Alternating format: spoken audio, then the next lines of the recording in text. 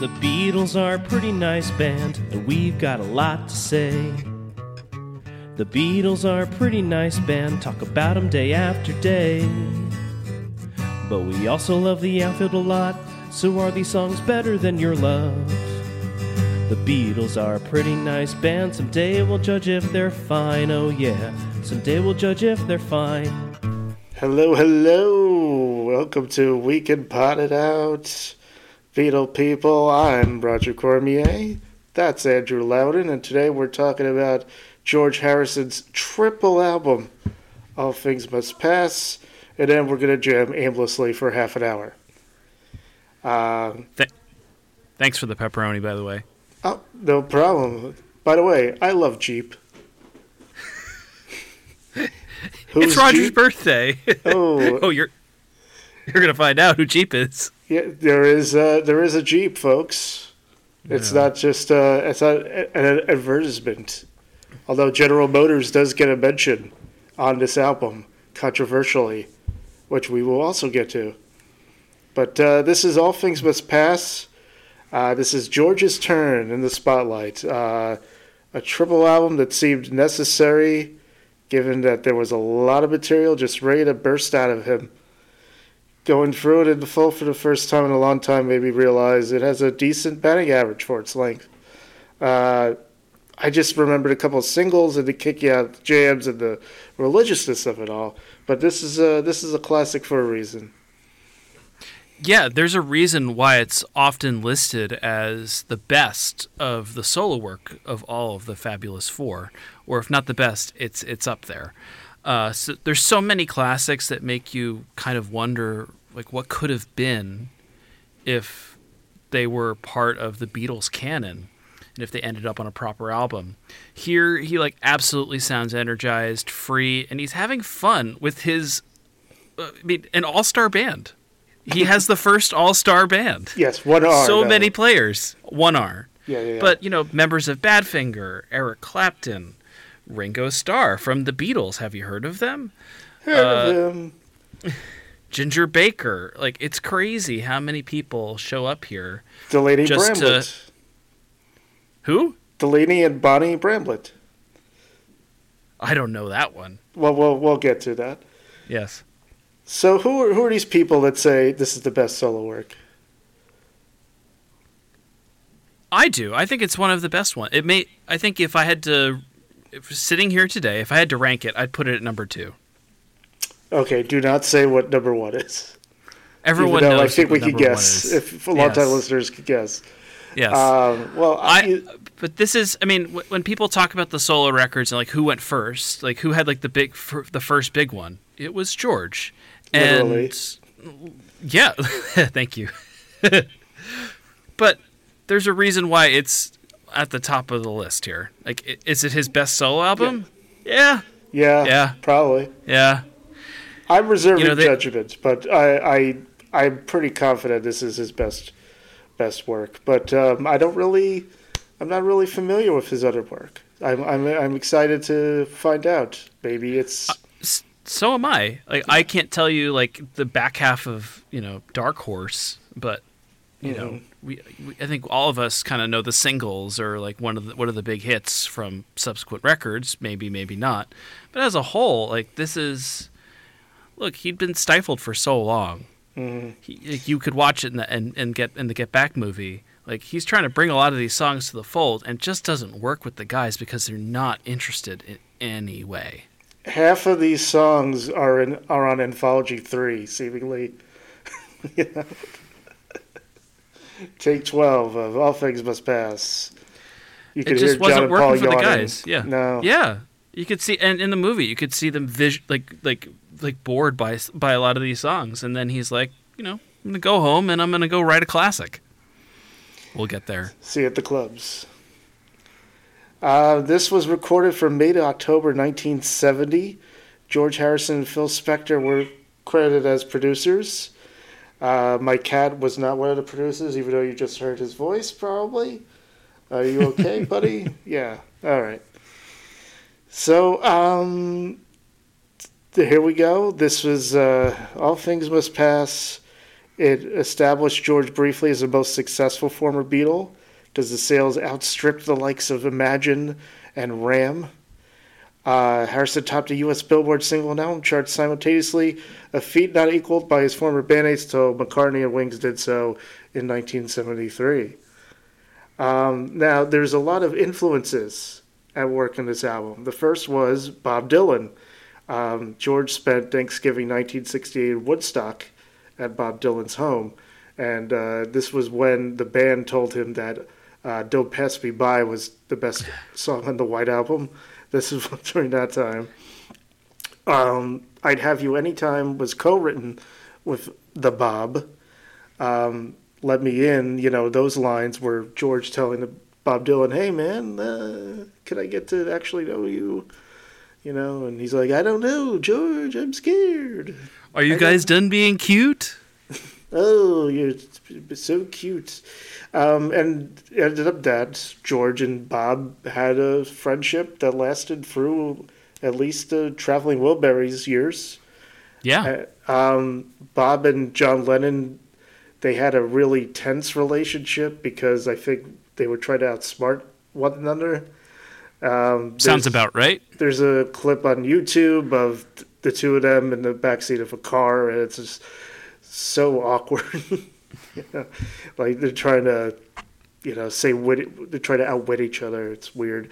And Bob didn't really respect Paul or Ringo enough to consider them equals, potentially, as kind of shitty as that sounds. So it was George that ended up pals with Bob Dylan, and that gave George, confidence. Like, oh, Bob Dylan thinks I'm good. I wish my bandmates thought the same. Okay, so that's one influence. Then there's the husband and wife act, Delaney and Bonnie Bramlett. And they were a heavy rock and roll outfit, you would say. And George actually agreed in 1969 to tour with them in the UK. The guy who was the most against going on tour ever again. Right. The most obstinate. And so he went on tour with them as a mostly anonymous guitar player. He only sang Everybody's Trying to Be My Baby. That he did the cover of that song, which he did on Beatles for Sale, maybe, or Help. I don't know. One of those two.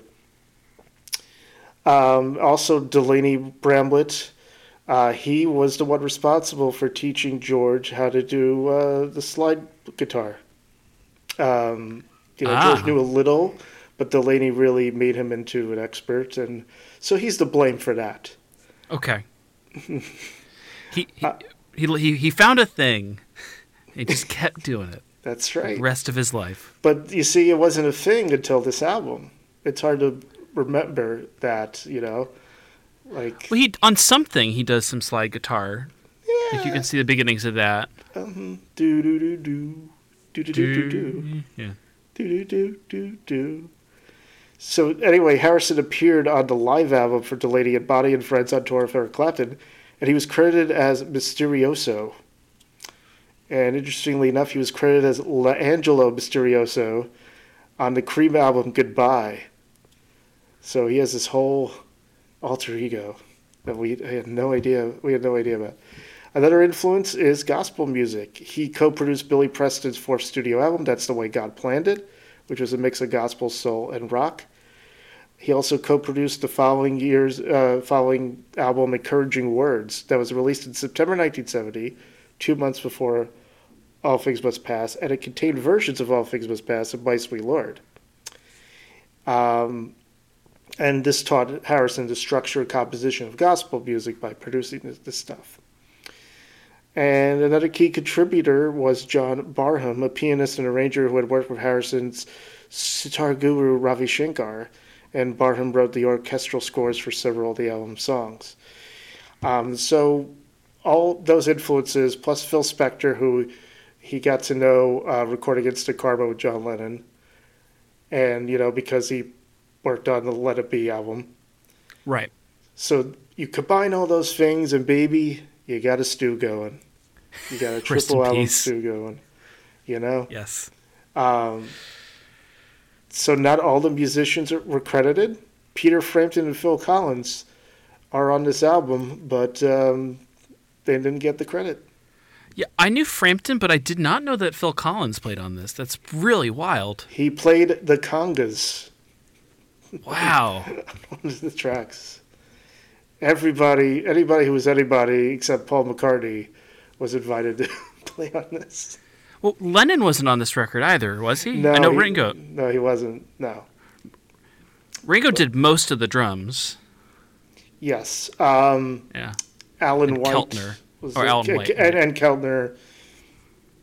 Yeah. Phil Spector left the sessions in July 1970. Apparently, he broke his arm in the Apple control room. He was so drunk he fell over backwards. Cool. So George had to do a lot of the work. He said he might as well have done it all himself. Phil gave him some notes, none of which was, "Hey, My Sweet Lord sounds familiar." Did not come up. Surprising. Yeah. The Apple Jam sessions, which is all of side 3 pretty much, led to the creation of a brand new band called Derek and the Dominoes, formed by Eric Clapton, Bobby Whitlock, Carl Rattle, and Jim Gordon. They were in the Delaney and Bonnie and Friends group, but they really came together during those July 1970 sessions. And of course, they're most famous for recording a little song called Layla, which was about George's wife. How about that? The cover artwork was taken on the main lawn of Harrison's home, Friar Park. It depicted a seated George wearing Wellington boots and surrounded by 4 languishing garden gnomes. Wearing wellies. They had recently been delivered to Friar Park. By making Harrison loom over the quartet, the image was perceived as a commentary on the new album in comparison to the Beatles. Huh. Yeah. All Things Must Pass was the first triple album by a single act. Woodstock, music from the original soundtrack, and more had predated it by 6 months. Damn you, Woodstock. Wins again. In the liner notes of the 2001 reissue, Harrison expressed a desire to remix the All Things Must Pass songs to remove some of Phil Spector's wall of sound effects. Unfortunately, he died soon after. So, although Danny could do it, I guess, if he has to. Yeah, you know, who did there's the 2020 remix of Yes. it. Was that a Giles production? I don't remember now. I don't know. I know everything but that. Yeah. It sounds great, but I don't know if it was a Giles. So let's get into it. We start with I'd Have You Anytime. Love the guitar work here. I believe it's Clapton. At least he did the solo. It's obviously a Bob Dylan co-written song in retrospect because it seemingly says a lot while really saying so little. And I mean that in a good way this time around because love and relationships can be deeply complicated and hard to articulate. And it matches the song that it's hard to articulate, you know. Also, it's George asking to see the real Dylan, whoever that is, Zimmerman. Zimmerman! He believes it's Zimmerman. I remember Zimmerman.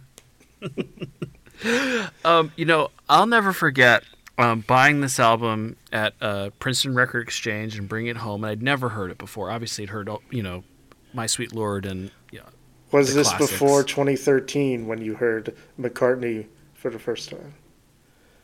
This was before, yes. Okay. This was before. And You I did remember not think buying this it. was a Pink Floyd album? No, I did not think this was a Pink Floyd album because it does say, you know, George Harrison on the front.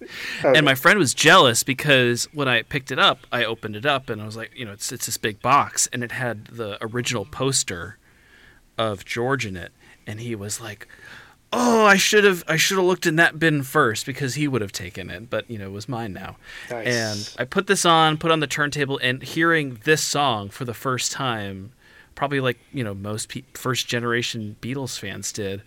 Oh man, I got that excitement, like joy, warm feelings all over. And I felt that again listening to it and preparing for this episode. It's an amazing first statement on the record. Like, he's got all these songs that he's got ready to go, and he starts off with this. Oh man, this is going to be a good record. Yeah, and this was covered with Bob Dylan when they were in Woodstock together after the White Album was made. After the White Album came out, I should say. And it was controversial, I guess, to start the album this way. Mid-tempo. It might have been inspired by the band's Music from Big Pink, which began with the similarly stately, according to the Beatles Bible, Tears of Rage. Tears of Rage, the mid-tempo rage. Previously, it had been a convention in the music industry that pop and rock albums should begin with an upbeat cut to catch the listener's attention. And I thought about it, and every Beatles album starts with a rocker. Absolutely. You're not starting with In My Life or Julia, No, you're starting with, like I Saw Her Standing There and Back in the USSR and Taxman, Yeah. So it was interesting that George started it this way, and it also helps that the first lyric is "Let me in," let me into your heart. So this is George telling us, "Let me in, open the door, let him in." I've got a triple record here for you. I brought a lot of gifts and some jam.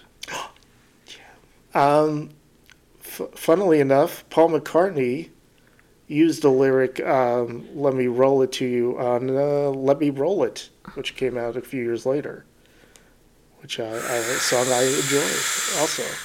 Yes. Josie Scale, is this song better than Your Love by the Outfield? I say, yeah. I agree. I give it a yeah. Very nice. My Sweet Lord. This one has Peter Frampton, one of the 5 people credited on acoustic rhythm and guitar. Yeah. Ringo was on tambourine, Andy White on drums. Not Alan White. I made that mistake. Andy White, yes. Poor Ringo, though. Again, another Mr. White getting in the way. Gary Wright on piano, Mr. Dreamweaver right there. Oh, dream. Klaus Vormann, right? of course, on bass. Billy Preston on the piano. Yeah. What were you saying? Oh no, the new Paul. Yeah, Klaus is the new Paul. He plays bass on every non-Paul Beatles solo album, seemingly. Yeah. And he did the Revolver cover art. Yeah. They knew him since Germany. Look, it's He's So Fine. Dulang. You got to take some points off for the plagiarism, but I think it's impossible to look down on this track. I'm not what I consider a religious person, but I want to believe in a higher power the way George seems to. And it's because of the song somewhat. It's his Give Peace a Chance or Hey Jude. It's universal due to its simplicity, and it's a damn good work. Yeah, I mean, good artists borrow and the Beatles steal.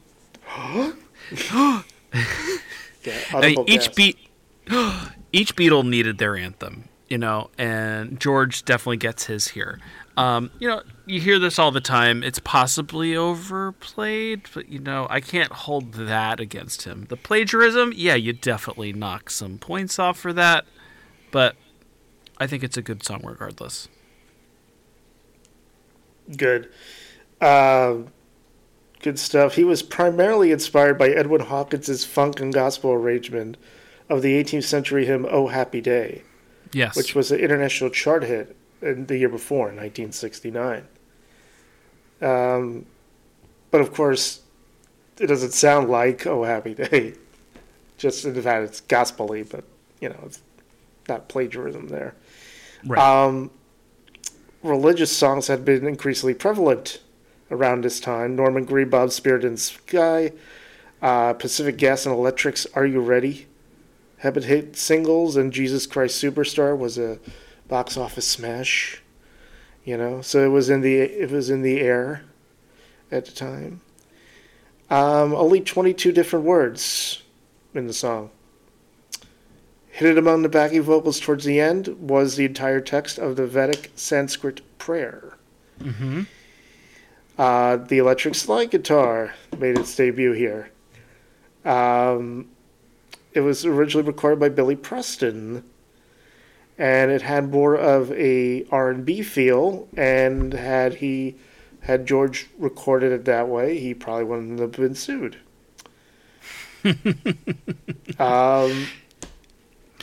Yeah, I mean, Billy Preston, in the Concert for George, he sings this and brings the house down. Definitely worth a YouTube search for everyone listening. Got to check that one out. It's incredible. Or you could just wait once every 2 weeks on PBS. Your local PBS station airs a Concert for George. Oh, really? I didn't know that. Yep. Seemingly. I saw it on the PBS Arts channel a couple of weeks ago. And I actually, oh, amazing. Yes. Did they play John Tesh at Red Rocks after? Sadly, no. It's either Concert for George or an all-female production of Hamlet. Oh, not even Yanni at the Acropolis. Damn. You sure know a lot about John Tesh and Yanni. I listened to a podcast about a year ago where it was kind of talking about PBS pledge drives and how music has played into that. And it kind of started with Yanni at the Acropolis, where they played it, and people were like, because that was the gift that they were giving, right. If you pledged, and they'd show snippets of it on TV, and people were like, "I gotta have this thing." So then people started like paying PBS to be like, "Will you please like put out my New Age album?" I mean, that's the age of Pure Moods and all that too. So yeah, John Tesh actually produced it himself and gave it to PBS for free. Like, please send this out, and his career took off. Huh. Anyway, damn you, PBS. Okay. I don't even believe in Jeebus. Sanctuary. Why'd I teach him that word? So, on February 10th, 1971, Bright Tunes filed a lawsuit against George Harrison, Harris Songs Music, and Harris Songs Music, Inc., Apple Records, BMI, and Hanson Publications. And very long story short, George ended up buying the rights to He's So Fine after 20 years. Yeah. And he got the money that he originally lost from the original lawsuit. John Lennon thought he doubted it was subconsciously plagiarized, which was always what George said. John said he walked right into it. He knew what he was doing. He must have known. He's smarter than that. George could have changed a few bars in that song and nobody could have touched him, but he just let it go and paid the price. Maybe he thought God would just sort of let him off. Amazing quote. I give this a yeah. I give this a yeah as well. Yeah, wah wah. Wah wah. We are not referring to the food chain. Wawa. Oh, man, they got good hoagies. Prevalent in Pennsylvania. I don't know if it's anywhere else. It's in New Jersey too. I have a Wawa in my town. Oh. Yeah. Do you recommend? Definitely. It's, the hoagies are great. You can pick your own sandwiches. A hoagie. Hoagies, peanut chews, the works. You ever see Philly Boy Roy there? I have not seen Philly Boy Roy there, unfortunately. But I have seen Rhoda. Okay. Sorry. And Sheila Larson. I think Sheila actually works at Wawa. Oh, I'm familiar with Sheila Larson. Everybody is. Well, Rhoda is his daughter. Oh, okay. Gotcha. So, yeah. Crack anyway. a Philly Boy Roy call much? Don't seem like you do. Sorry. You judge me, I judge you. Yes, you walked right into that one. I play with this song on my wristwatch. Everyone who doesn't know what we're talking about is very confused. Sorry, I'm not going to explain it. Anyway, Wah Wah, W-A-H, W-A-H. That kicks ass. It rocked my socks. It melted my face. I love fuck you songs that somehow don't come off as abrasive. I'd feel a whole lot better by the Birds as an example of that. And this song. And the song too. Yeah, I love the album sequencing kind of ramps up to this song. Mm-hmm. Like you have the understated I'll have you have any time, and then it gets, it kind of gets a little bit of a ramp up on My Sweet Lord, and then here on Wah Wah, like we're blowing the doors off here. Like George is arriving with such an incredible kiss off. You've made me such a big star, but he doesn't need it. Oh. Mm-hmm. I don't need your Wah Wah. It is kind of funny that he goes from that beautiful song about, fighting a higher power to fuck you, Paul. Hey, he's a complicated. All these Beatles, man, they're all complicated men. Yeah, no, and we'll get to it a little later. Like it's in the same song.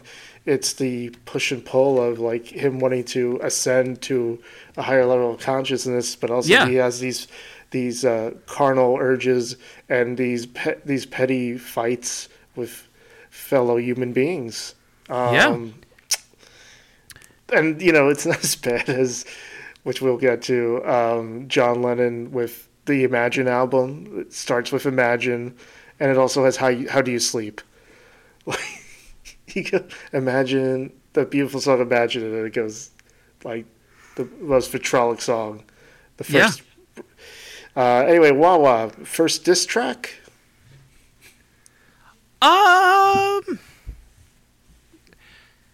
Is it yeah, I don't know. I'm trying to think of other diss tracks from. Well, Andrew Bird Can Sing is kind of like a diss track in a way. Yeah. Like too subtle though. It's too subtle. I guess this is a very obvious diss track. Are we gonna do a Solo Beatles Did It? I guess we're gonna do Solo Beatles Did It. Solo Beatles did it. Hashtag Solo Beatles did it. Wah Wah was written the day George walked out of the Beatles during the ill-fated Get Back Let It Be sessions on January 10th, 1969. He'd grow unhappy with the lack of direction, Paul's drive, ambition, and eagerness to return to live performance. Also, Paul telling him what to play, even though he said he'd play whatever he wants him to play. John Lennon's sniping sarcasm and closeness to Yoko was also an issue with George. And just both Paul and John not, giving him any attention on most of his songs. The wah wah also refers to the foot pedal deployed by guitarists to create an onomatopoeic effect because it goes wah wah, like literally. It's the opening song in both of Harrison's sets at the 2 concerts for Bangladesh on August 1st, 1971. Harrison often played the song at his rare subsequent live appearances. It was also the last of his compositions played at the concert for George, begun by Eric Clapton, but with Jeff Lynne and Billy Preston taking some of the lead vocal duties. And I couldn't help but notice that Paul McCartney plays piano on that performance. Well, I'm sure he knew what it was about, but... yes, it's about John. He hated John. Everybody agrees. Wow. Oh, that John. He could bother people. He could get under people's skin. Sure can. Oh, God. But I get this is 3 in a row. Another yeah. Same for me. Yeah. Oh, George is on fire here. He sure is. Isn't it a pity? Isn't it a shame? I get why people like this track, but unfortunately, it just isn't for me. It's too dirgy, which is kind of impressive considering the slide guitars. Yes.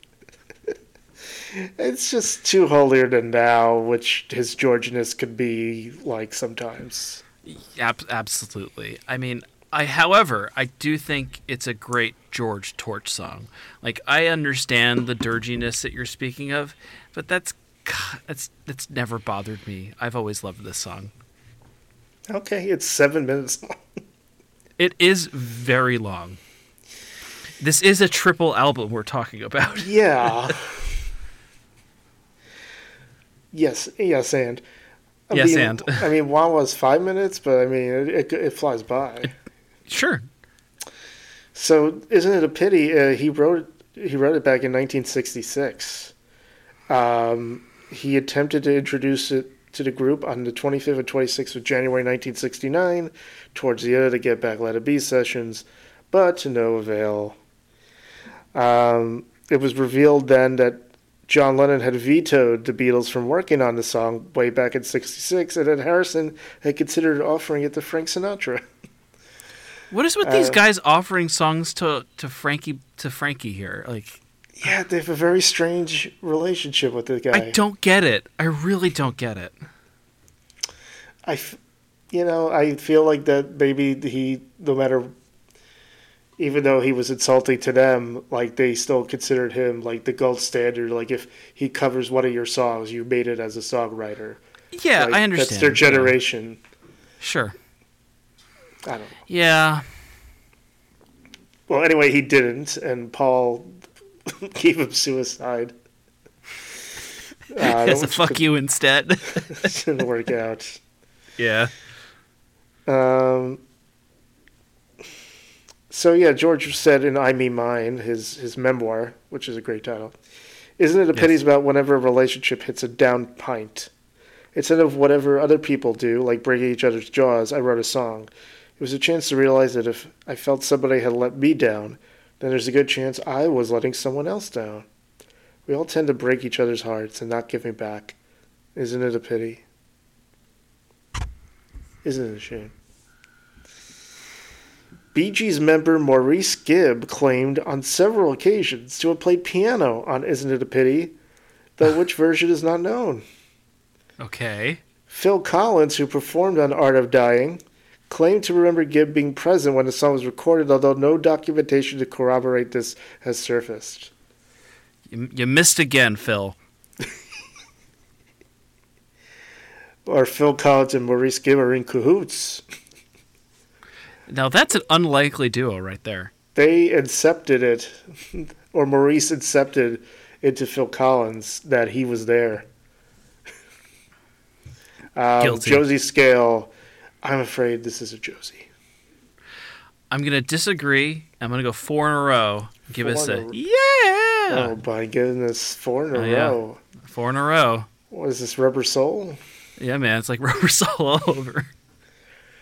What is life? Man, another monster. One of the most uplifting songs you'll ever hear. It's one of those times where it's a good thing Phil Spector was producing. Yeah, it's a huge production that is absolutely enhanced by Spector, for sure. Like George is singing this like it's his last chance. Like, it's so much power and emotion, and I think it's the best song on this whole record. The last chance, that reminds me of the scene in Walk the Line. If you had one song, to get into heaven, what song would it be? Right. Yeah, and this is kind of, there's a lot of talk about higher power and heaven and above and below us throughout this record, and I think this is the one where he hammers it home the best. It was written for Billy Preston in '69. Apparently he wrote it in 15 minutes or half an hour on his way to Olympic Studios London while he was producing one of his albums.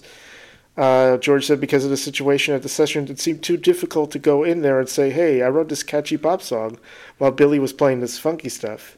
So I did it myself later on All Things Must Pass.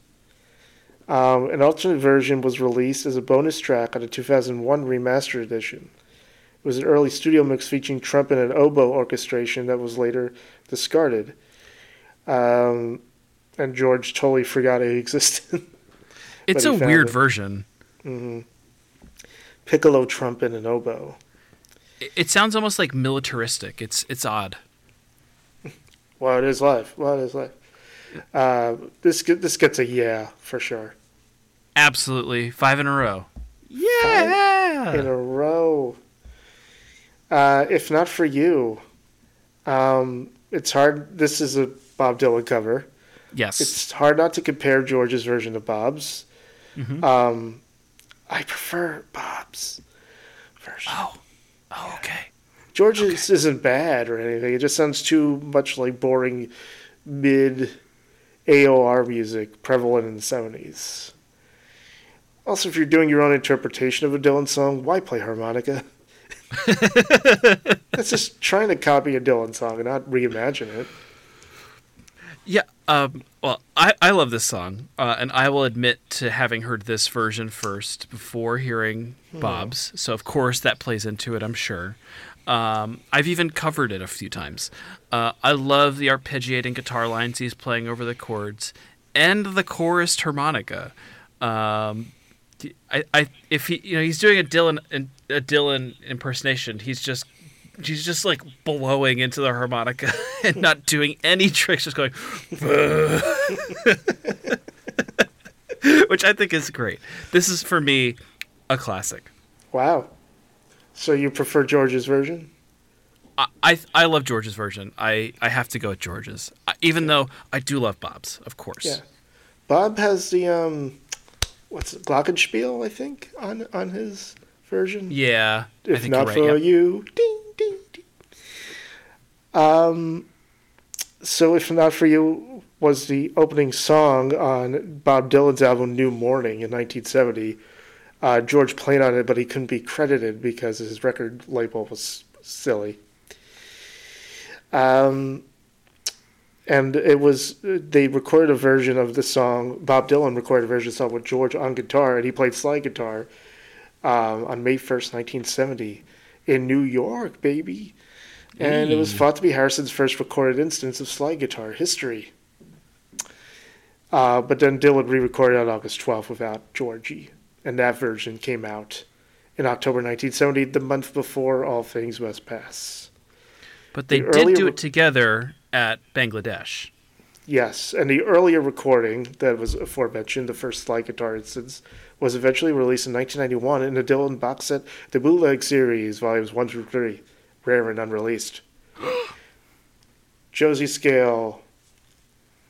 I do like the song, but I prefer Dylan, so I give this a Josie. Understood.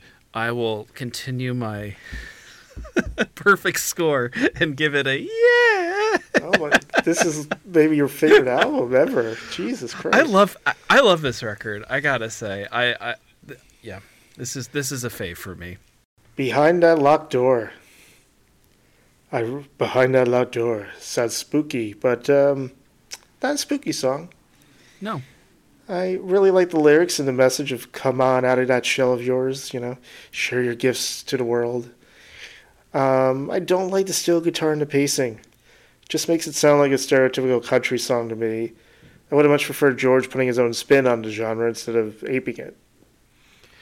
Yeah, I never registered this song as country, but I definitely hear what you're talking about. It's always felt more George to me than country. And I've always thought he's talking to himself in these lyrics, like commenting on how, like, what he's doing on this record is him bursting out from the locked door of the Beatles world. Right. Well, you're wrong. I know I'm wrong. Yeah. That's how I interpreted the lyrics. No, I'm just kidding. I mean, that's a fine interpretation, and if that makes you enjoy the song, then, these songs are for everybody. They're for you and for me. That's right. However we see fit. Unless it's a message. You think it's a message of, hey, what is that? No, but in fact, it was written, to addressing Bob Dylan, because Dylan was in hiding for a couple years. Right. The motorcycle accident. After his motorcycle accident, he holed up in Woodstock with the band, and for a few years hung out with his wife Sarah, and George and Dylan was reticent about going back on tour and recording again, and George is like, "Hey man, you're good, come on, yeah, come on out, Come on. Come on. Robert. Question: Do you know if if when Bob performed at the Bangladesh concert, was that his first appearance in public for a long time? Well, Bob performed, strangely, not at Woodstock, but at the Isle of Wight performance. Okay. In '69. George gave Dylan a Gibson J200 acoustic guitar shortly before that performance. The recording prominently features pedal steel guitar virtuoso Pete Drake. Hate the Drake.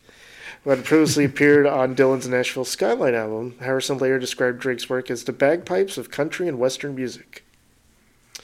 And George even said in I Me Mine that this song was a good excuse to do a country tune with pedal steel guitar. So there you have it. It was country. Yep. I give it a Josie.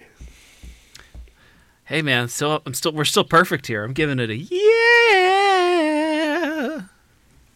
The roll of the eye there. My goodness. Yes. Let It Down. I like this one. Dynamics are fun. Loud, fast chorus entered a slow but not plodding verses. Trumpet does a lot of heavy lifting here. Yeah, I'd say the trumpet creates so much of the drama here. But I will say that this has never been exactly my favorite song on this record. After you liked all the first 8.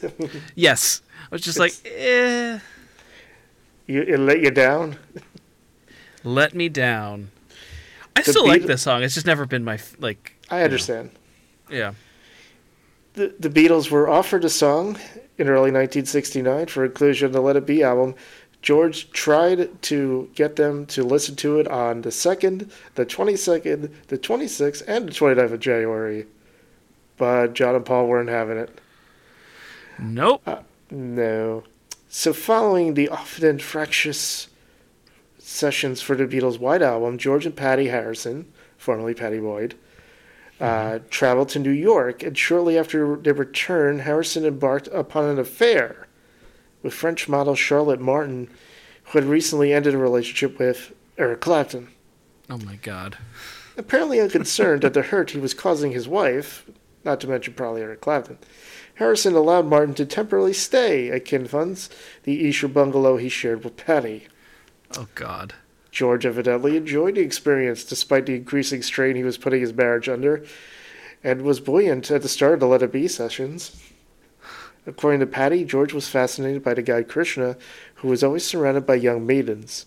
He came back from India wanting to be some kind of Krishna figure, a spiritual being with lots of concubines. He actually said so. Yeah, so this is an example. Yeah. It's the 60s and the 70s. Hey. Yeah. Different time. Let It Down speaks of this interpersonal tension, Harrison's lustful desires for earthly pleasures and his conflicting thoughts of more spiritual matters. That's what I was talking about earlier. Yeah. Yes. Josie scale. I do like the song, but I'm going to give it a Josie. I feel the same way. It's a Josie for me. Yes, Your Love is much more classy talking about an affair. Yes, exactly. At least she was not there?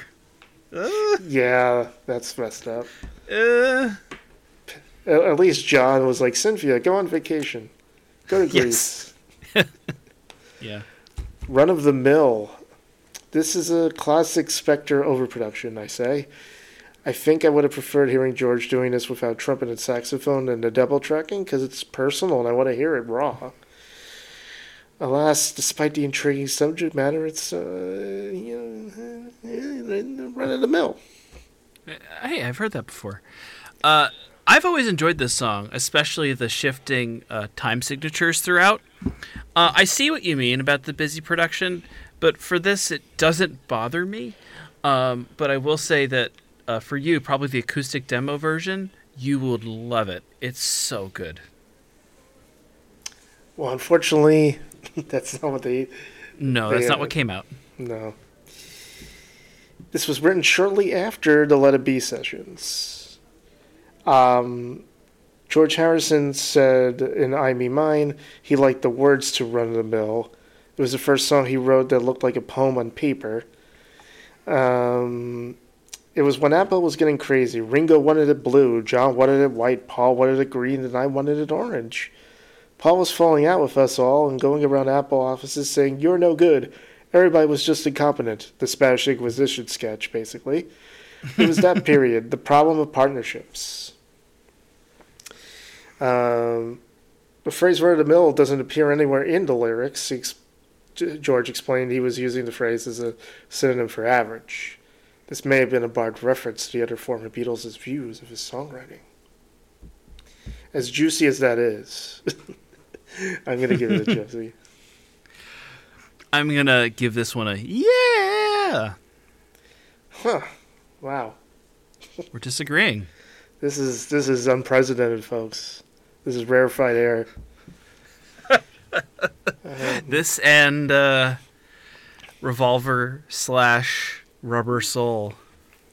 Yeah, what is this, 1965, 66? And just wait till we get to another record. That sounds like I think I've already... Yeah. Beware of Darkness. This isn't a fun one, but it sure is a goodie. George is singing somewhat about the illusion of materialism, but my takeaway from it is it's about self-perpetuating cycles of unhealthy thoughts that plague some people with depression. Beware of sadness, indeed. I think you're absolutely right there. I mean, the lyrics, like, if I may read, beware of sadness. It can hit you, it can hurt you, make you sore, and what is more, but that is not what you are here for. Yeah, man. I hear you, George. It was written at home in England during a period when George had some of his friends from the Radha Krishna temple staying there.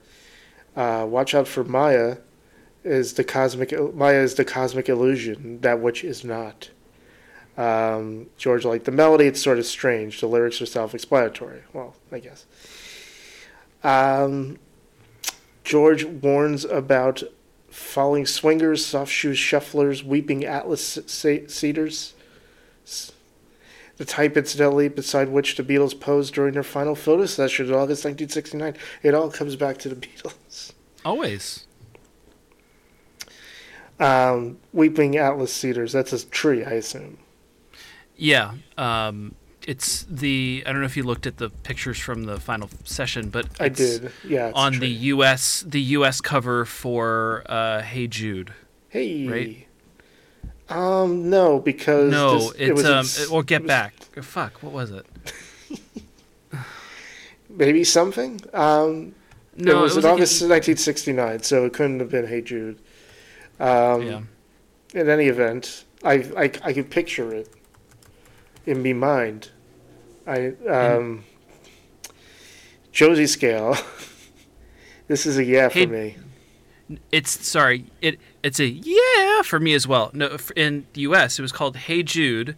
It was a collection of non-album singles and B-sides. Oh, okay. So it had Can't Buy Me Love, I Should Know Better, Paperback Writer, Rain, Lady Madonna, Revolution, Hey Jude, Old Brown Shoe, Hey by George Harrison, Don't Let Me Down, and Ballad of John and Yoko. But it was mainly a U.S. U.S. thing. U.S. concern. Came up between Abbey Road and Let It Be. Okay.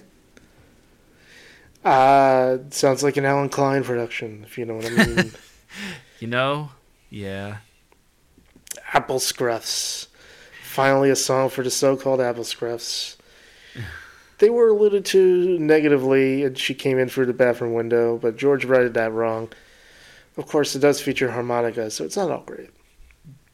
Man, I didn't think I was going to be the harmonica defender today. Me neither. After all that with John. Mm-hmm. I guess I'll take George's playing over John's most days. I think it's a simple but effective love song, but maybe that's just kind of a big softy. Yeah, you're a big softy. Big softy.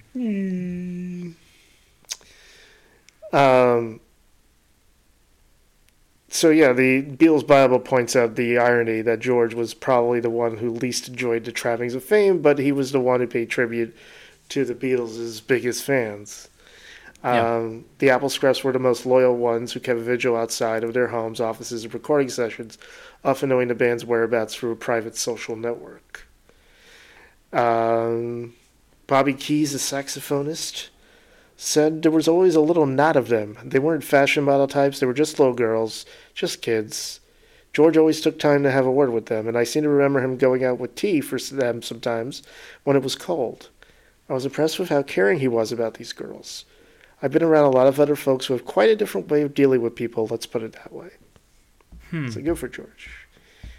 I still give this a Josie. And I will disagree Son and of a give it a yeah. Oh, yeah. Oh, yeah. The Ballad of Sir Frankie Crisp, parentheses, let it roll. Another roll. Another rolling. I like the creepy chanting of the title of the song after two of the choruses over the tinkling piano. I feel like George should have leaned into that aspect of the song more, because otherwise it's a pretty run-of-the-mill song. It's interesting George talks for a second time about rolling stuff. Gotta say. Puff, puff. Pass, pass. I think of a lot of what he's trying to do here is more successful in other songs on this album, on this triple album. I think the slide guitar is great, but that's kind of all I take from this song. Mostly kind of unmemorable. So it's a yeah. So it's a yeah! Sir Frankie Crisp was the dude who was the original owner of the Friar Park mansion that George and Patty lived in. Crisp was an eccentric dude. He was knighted in 1907. Friar Park was part of a 62-acre site, which included caves, grottos, underground boating lake, a 20-foot scale model of the Matterhorn. The interior of the building was decorated according to Sir Frank's taste, with various phrases engraved onto stone or wood features around the building and gardens. And if you listen to our holiday special, you know that George used one of those phrases in Ding Dong Ding Dong. In fact, it was pretty much the whole song he used Sir Frankie Crisp's words. George's favorite saying, which was carved into a monument on the grounds, was, "Don't keep off the grass." And George listened to that on the album cover. Yeah. So, Josie scale for Sirius this time. I say Josie. For Sirius, I give this a Josie as well. What? Waiting on You All. Did I mention I'm not a religious person? Yeah. I don't want to be Ricky Gervais, like beat people over the head. Oh boy. Yeah, that's my whole thing. Did you know he's an atheist? No. There are some funny lyrics in here, but for the most part, it's unfairly, I guess, a paler version of My Sweet Lord, What Is Life, considering the subject matter. For sure. I do love the maximalist specterness of the song. Like, he's got a very big tent, and he's inviting everyone. And I think... Oh, boy. Sorry. Anyway, I think it's a successful song whose production matches the message he's going for. Okay. George said he was cleaning his teeth. I guess that's a British expression for brushing your teeth. Yes. I was cleaning my teeth, and suddenly in my head came this. You don't need a dum da da bum bum pa pa. You don't need a bum ba da bum. All I had to do was pick up the guitar, find what key it was in, and fill in the missing words. And it's about It's about Japa Yoga meditation, which is repetition on beads of mantras. And a mantra is mystical energy encased in a sound structure, and each mantra contains within its vibrations a certain power. It contains some of Harrison's most playful and deft lyrics, rhyming visas with Jesus, and ending with a verse that EMI found contentious enough to omit from the album's lyric sheet. It goes like this. While the Pope owns 51% of General Motors, and the stock exchange is the only thing he's qualified to quote us, The Lord is waiting on you all to awaken and see. By chanting the names of the Lord, and you'll be free. Dun, dun, dun, dun. So Josie, controversial. Yeah. General Motors, no free advertising. No. I give this a Josie. Although I like give it, it but, a- it's not. Yeah. It's not your law. Yeah. I'm going to give it a yeah. Yeah. Yeah. Okay, the title track finally. This song gets dangerously close to depressing, but instead it's uplifting if you want it to be. When times are bad, always remember nothing is permanent, which is really hard to do sometimes. Yeah.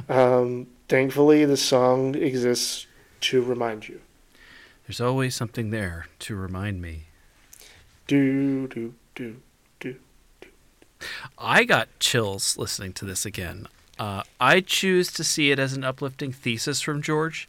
He'd been through hell and back in this crazy Beatles universe, and that too shall pass.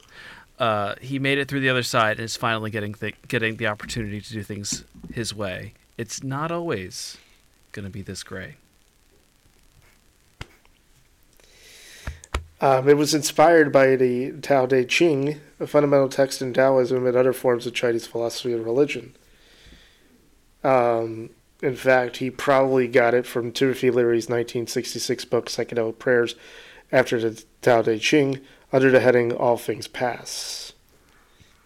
More plagiarism. Sure. But he wasn't sued No. for this one. Harrison taped a solo demo of the song on February 25th, 1969, his 26th birthday. During the session, he also taped demos of Old Brown Shoe and a little song called Something. You could hear all three on Anthology 3. At the time, Harrison wanted the Beatles to record each of the songs. He got 2 out of 3. Which ain't bad. He played it on the 2nd, 3rd, 6th, 8th, 28th, and 29th of January during the Get Back Let It Be sessions, and no dice. Nope. On May 14th, 1997, George Harrison and Ravi Shankar filmed an appearance on VH1's George Harrison and Ravi Shankar, Yin and Yang, at the network's New York studios. At the request of presenter John Fugelsang, remember him?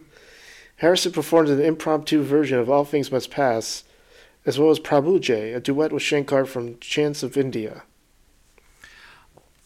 I worked with John Fugelsang for a couple of years, and of course I asked him about this. And what he said to me was like he just couldn't believe that he got to be an audience of one for George Harrison's final public performance. That's yeah. He's like a huge Beatles fan, and shot in the dark asking him if he would. There you go. I've never seen this. Was it supposed to just be an interview show? Yeah, it was just like a chat show, and then he didn't anticipate that he was going to actually play some music, and I don't know if he had brought a guitar and said he wasn't going to, or what the deal was, but that it wasn't promised that he was going to do anything like that. Mm-hmm. Huh. Josie scale, I give this a yeah. Give it a yeah as well. I dig love. I love dig. Let It Down was about the push and pull between George's spirituality and his love of the ladies, which is an intriguing subject, but this one, though, is just about carnal pleasure, so it's a throwaway. Not to mention, way too long. Thought the jams came later. Why don't we do it in the Esher bungalow? Yeah, it's an uninspired kind of The gnomes will be blues. watching us. Sir Frankie Crisp is watching us. The ghost Maybe of that Sir was Frankie Christmas. Maybe that was one of the sayings carved into a rock or something. I'm watching you. Yeah, it's an uninspired kind of blues and wordplay song that I've never loved. I'll skip it. Classic triple album stuff here, though. They can't all be winners. So Patty said, it might have been different if I had been a stronger, more confident person. I might have guessed that with his infidelity, he was just being a boy and would get over it. That didn't mean he didn't love me, but my ego was too fragile and I couldn't see it as anything other than betrayal. I felt unloved and miserable. Yeah.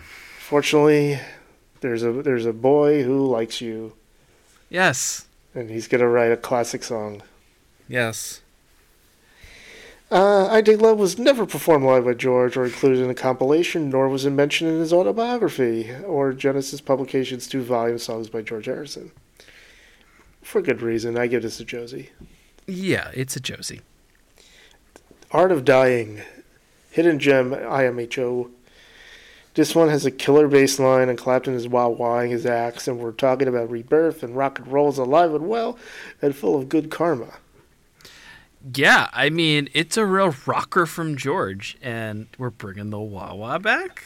Here we go. Wah-wah. The song was believed to have been written as early as the summer of '66. Art of Dying expressed Harrison's desire at that time to move beyond fame and seek out a greater meaning in life. And according to Harrison's original handwritten lyrics, the opening lines were, "There'll come a time when all of us must leave here. Then nothing Mr. Epstein can do will keep me here with you." In the final version, instead of Brian Epstein, he was Sister Mary. Possibly a reference to Harrison's Catholic upbringing and McCartney's Mother Mary. In the liner notes of the 2001 reissue of All Things Must Pass, Harrison belatedly thanked Phil Collins for his performance on the song.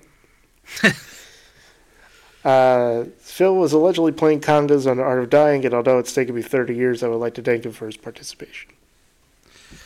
Better late than never. I give this a yeah.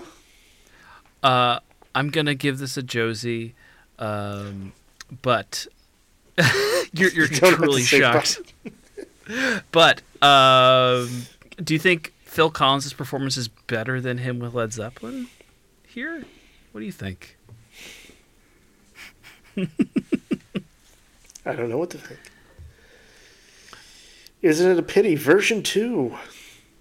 Isn't it a pity George's version? At least this version clocks it at under 5 minutes. I give it a Josie. It's a Josie. Hear Me, Lord. This is a fitting song to end a non-jam part of the album.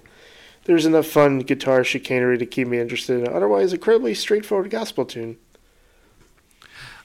I'm realizing how much I seem to love the bigness of the songs on this record. Like, I like almost all of them. I love the way the song stops for the above and below us line, and it leaves me wanting more on the double album it should have been. And then... I got it. But wait, there's more. But wait, there's more.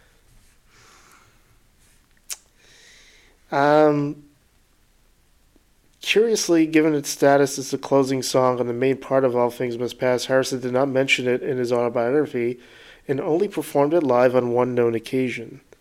Harrison attempted to interest the Beatles in Hear Me, Lord during the Get Back, Let It Be sessions. What else is new? On Monday, January 6, 1969, George said, "I wrote a gospel song over the weekend, lads." John said, "According to Saint Who?" Harrison, "According to the Lord. Hear Me, Lord." He first played the song on an acoustic guitar, then several times on an electric guitar with wah-wah pedal. An attempt at putting forward the song All Things Must Pass on the same day was met with similar indifference by the rest of the Beatles. I like the song, but it's a Josie for me. I think it's truly, for me, it's like kind of the end of the record for me, and I give it a yeah. So do you stop listening after the song? Yes. Okay. So the other songs are Out of the Blue. It's Johnny's Birthday. Yes. Plug Me In. Yes. I remember Jeep. Jeep is the name of one of Eric Clapton's dogs. Yes. Who appeared on the sleeve of the single Layla. And on the 1975 album cover, there's one in every crowd. Clapton later said he let Jeep and his golden retriever Sunshine crap in the house because we were too stoned to clear it up. Wow. And then, Thanks for the Pepperoni, the title taken from Religions, Inc., the final track on the 1959 comedy album, The Sick Humor of Lenny Bruce. So all these are Josie's. Needless to say. Yeah. Yeah. In his Pop Matters review, John Bergstrom likens All Things Must Pass to the sound of Harrison exhaling, adding he was quite possibly the only Beatle who was completely satisfied with the Beatles being gone. Bergstrom credits the album with heavily influencing bands such as ELO, My Morning Jacket, Fleet Foxes, and Grizzly Bear, as well as helping bring about the dream pop phenomenon. In Harrison's view, the widescreen sound used by Harrison and Phil Spector on some of the tracks was a forerunner to recordings by ELO and Oasis. In January Heard of them? In January 2014, All Things Must Pass was inducted into the Grammy Hall of Fame. Colin Hanks titled his 2015 film All Things Must Pass, The Rise and Fall of Tower Records, after the album, and with the blessing of Harrison's widow, Olivia, used the title track over the end credits. That was I saw some of it. It was pretty good. Big Tower Records fan growing up. I did enjoy that movie. I was more of a Virgin Megastore guy, gotta say. Sure. Well, you lived in New York City. New York City. I lived in the suburbs. We had Tower Records, and then Borders. There was a Virgin Megastore in Union Square. Yeah, I remember it fondly. Yeah.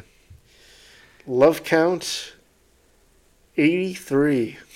Wow. According to my calculations, 50 in I Dig Love alone. Is that the most? No, All You Need Is Love was still more. Yeah, I think that was in the 70s or something. Yeah. Anyway, I Dig Love. I Dig Love. Well, I dig George Harrison's All Things Must Pass. Not as much as some people, but this was a fun re-listen. Yeah. Tremendous work by George. Hopefully he doesn't just rest on his laurels. Oh, I'm sure he won't. Mm-hmm. Yeah. You know what they say, Roger? Like, you have your whole life to write your first album. And boy, did he have time, because they did not want to listen to any of these fucking songs. It's like the tough love parents, you know. They're like, see, it's because of us. John and Paul, like, we made this record. It's what you did by being assholes to you. I treat you like a little brother. And, you know, it's telling that the only Beatle invited to participate was Ringo. Mr. Starr. But, you know, Mr. Starr, but he does, and we didn't talk about this in the jam section of it, but It's Johnny's Birthday is referring to, it's a birthday song for John Lennon. Yes, 49 seconds. But over Carnival Sounds. So he does reference him there directly in a kind of in a lovingly way. And is most, you know, there Paul is mentioned, but in a good kiss-off fashion. Yes. Yeah, George had his differences with both John and Paul, but more so with Paul. Yes. I believe John and George didn't speak the last few years of John's life, unfortunately. Right. Which upset George when John passed. Okay, so up next is, let's see, we covered John, Paul, Mysterioso. Yes. And I guess that leaves Richard Starkey. So yeah. Yeah. I'm excited about that, because I can't say that I have listened to any of these albums. Okay, well, so we're going to have a sentimental journey. I guess so. You know, maybe there'll be some, you know, book hoops of blues. Don't come easy, I'll tell you that. The Beatles are a pretty nice band, talk about them day after day. But we also love the outfield a lot, so are these songs better than your love? The Beatles are a pretty nice band, someday we'll judge if they're fine, oh yeah. Someday we'll judge if they're fine.